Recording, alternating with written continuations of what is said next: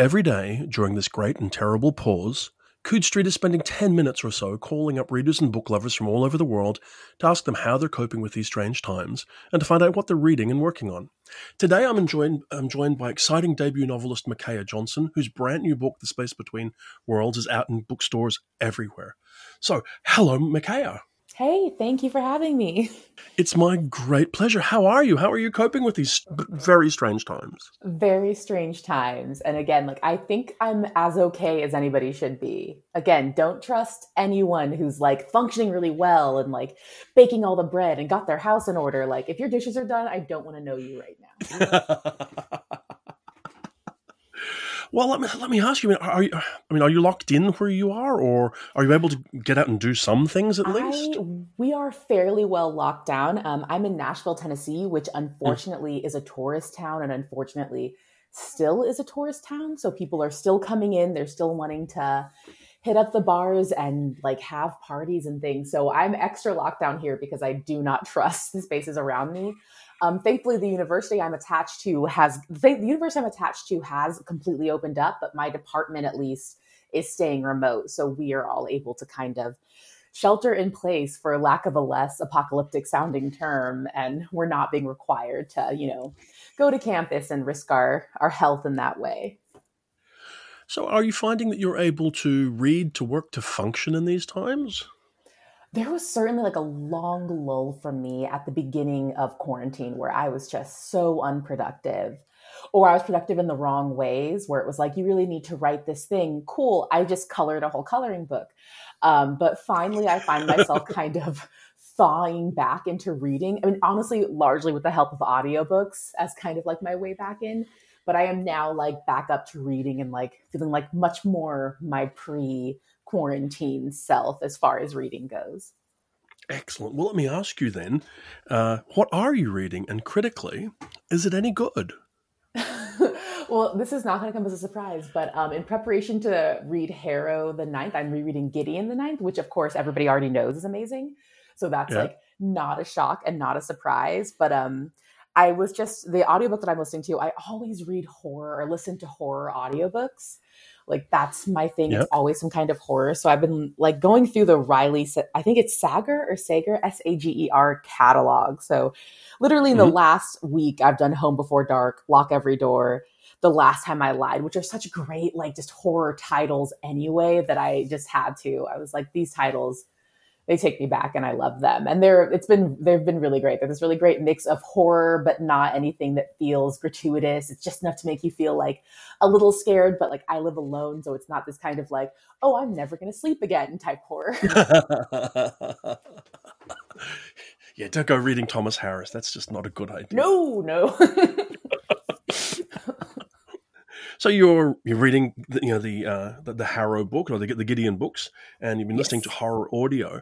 So actually, I'm really curious because you are a debut novelist and a new voice. Normally, I might not have touched on exactly this, but I want to.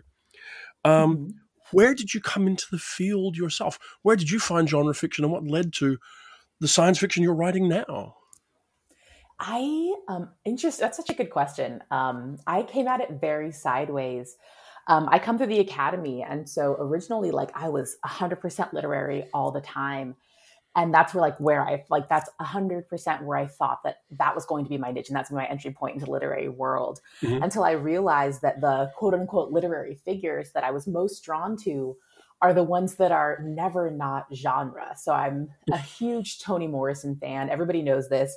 But what is great about her, it's her blood and her ghosts and her the myths that inhabit her work, and how it never is purely real. And likewise, someone like Salman Rushdie and Gabriel Garcia Marquez, there may be a ghost. So that kind of opened my eyes to the fact that I was a genre fiction novelist masquerading as a strictly literary novelist. And once I made that realization that all my true early loves were Stephen Brust and all of these very science fiction fantasy writers. And obviously I worship at the altar of N.K. Jemisin. And it was just one of those things where admitting to myself what everybody else already recognized was true. And then I once that happened, it was the floodgates open. I knew exactly what I wanted to write and how I wanted to write it and what my brand of science fiction was going to be. So when did you pick up the the cudgel, if you will, and start in on writing your own fiction first and then your own genre fiction? Oh, I was the worst. I think I was four the first time I told my family I wanted to be a writer. And my grandmother had a typewriter, and I typed out when I was like five or six this terrible story about my dogs. Like, I think they were solving a crime. I don't even know. It's embarrassing. But I have a long history of, like, people always say behind every good book is a couple failed attempts. Like, behind Space Between Worlds, there's like several dozen terrible stories from the time I was very young. Like, I can't remember a time I was ever not writing something. And it's almost always just the worst things you can write. When did you feel with The Space Between Worlds that this was the book you wanted to be working on and that this one might actually come out into the world? Oh, it felt different. Like, there's always that time period where you get to a point in something you're working on where you're just like, this isn't viable. There's not enough of a story here. I'm already bored. My God, what is the reader going to think? For me, I think it was at that first twist, which I will not name, but the first twist, which I think is in chapter 2, I was just like, oh, that's interesting. Like, I surprised myself. And then, like, as it kept going, I was like, okay, I'm still interested. And then right around, like, I want to say I was like just past the halfway point, which for me, in my mind, the book is very much split into two halves. And once I got past that first half where I was like, I know what I want this to be now, and I could just see it forming, and I started getting very excited, and I just felt like, okay, this is going to be a thing. And whether or not, like, it ever goes out into the world or it sells, like, I could tell that it was going to be something. Let me ask you possibly the single most unfair question anyone can ask a novelist, No, particularly a boo. novelist. No, I'm kidding. What's the elevator pitch for The Space Between Worlds? Oh, don't do this to me. Oh, cruel, Jonathan, cruel. I've had to do this, and every time I think I'm getting less eloquent talking about the book. I think I was better than at this when it was like on the market. For me, I literally am just like hands in the air. Like, this is why I'm a writer who needs an agent, because I'm like hands like, there's a girl and she dies a lot, but she's still here. But there are other worlds and she's still alive, and that's how I don't know. I am the worst. But for me, I guess the elevator pitch is like, in a multiverse where you can only travel to places if you have died, there is a figure, Kara, who has died a lot, which would normally mean bad luck, but it actually makes her very valuable to a company that wants to go to these other worlds and can only go with people who have died a lot. But unfortunately, like, that success is like bought at a cost of where she comes from as she tries to integrate into this new world. And it's basically, I feel like the novel is a question of what are you willing to give up to get to where you want to go? And how much of that can you sanction under, like, the guise of ambition and upward mobility if you're cutting off pieces of yourself/self? So when did you first decide that multiverse was the thing for this story? That you wanted to be able to plunge between multiple versions of the same character, or at least their experience and their worlds? Because it seems to be something that feels strangely timely at the moment. Yes, it was kind of this perfect, perfect storm where I was reading Brian Greene's A Hidden Reality. I got into what is now my epigraph, where he says, like, some version of yourself is reading this along with you. Some version of yourself has already stopped, but some version of yourself is waiting in an alley and is like kind of a bad person. And I do critical race theory, and I do study some like crime habits. So it's like, I know that for the most part, like, those elements of like that version of yourself that's doing something nefarious, like, that is a systemic thing. So what could have happened to have put yourself there? And for him, again, it's like a throwaway line about how different yourselves can be. But for me, it's like, okay, what systemically could have happened to shift like where that other version of yourself is?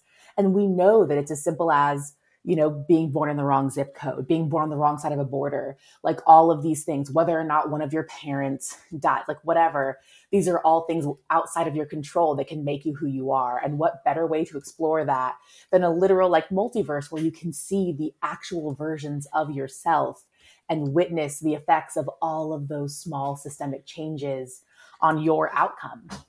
I wanted to ask you as well, I mean, you've got The Space Between Worlds, which has been out for about a month, I think. Yes. So it's brand new book, brand new thing.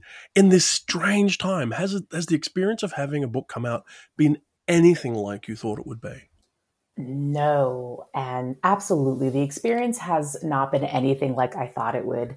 And especially given me, who's like wanted to be a writer since I was, like the weest of lads. And I've had this vision of like what my first tour would be like and what my first reading would be like. And all of the kind of everything that I thought I would care about is no longer what I care about. It's been completely different. But again, like people have been so generous in reaching out to me, and have been woefully slow in setting up my website, but people have gone through and found my email through my institutional website. And it has been just so great because they've gone there to like reach out to me and tell me that they appreciate my work and they've done this stuff. And it's just like, it's so amazing that people have tried to make it as if there are in-person appearances when in fact I am obviously not able to have that. So it's not, you don't get like the crowds, you don't get, but at the same time, you don't have the like awkward reading to two people. Instead, it's like the internet community has really tried to make it feel like a real thing. Well, certainly I have been to bookstore readings for New York Times bestsellers at the beginning of their careers where I have been the only person in the building. So it is a mixed blessing being able to get out Exactly. If nobody's watching the Zoom call, I don't even know. I never know. there. Ignorance is bliss. Okay, well, let me ask you this. The Space Between Worlds is out in the world. It is finding its way forward. It's obviously finding readers, which is a wonderful thing. It's getting great reviews and notices. Let me ask you, I mean, it's also unfair, but do you have a feeling for what's next? Um, I don't totally, and I wouldn't trust me if I gave you an answer anyway.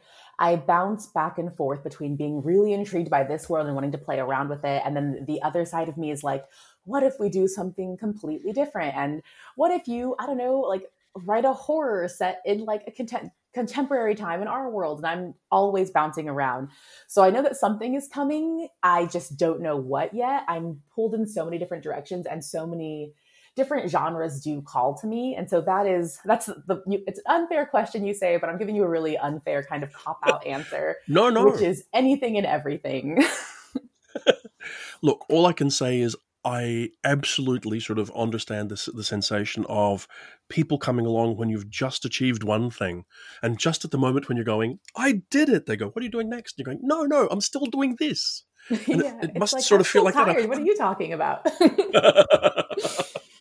Oh, well, look, The Space Between Worlds is out in good bookstores, digitally and physically, all over the English-speaking world. There are audiobooks and ebooks and all kind of good things.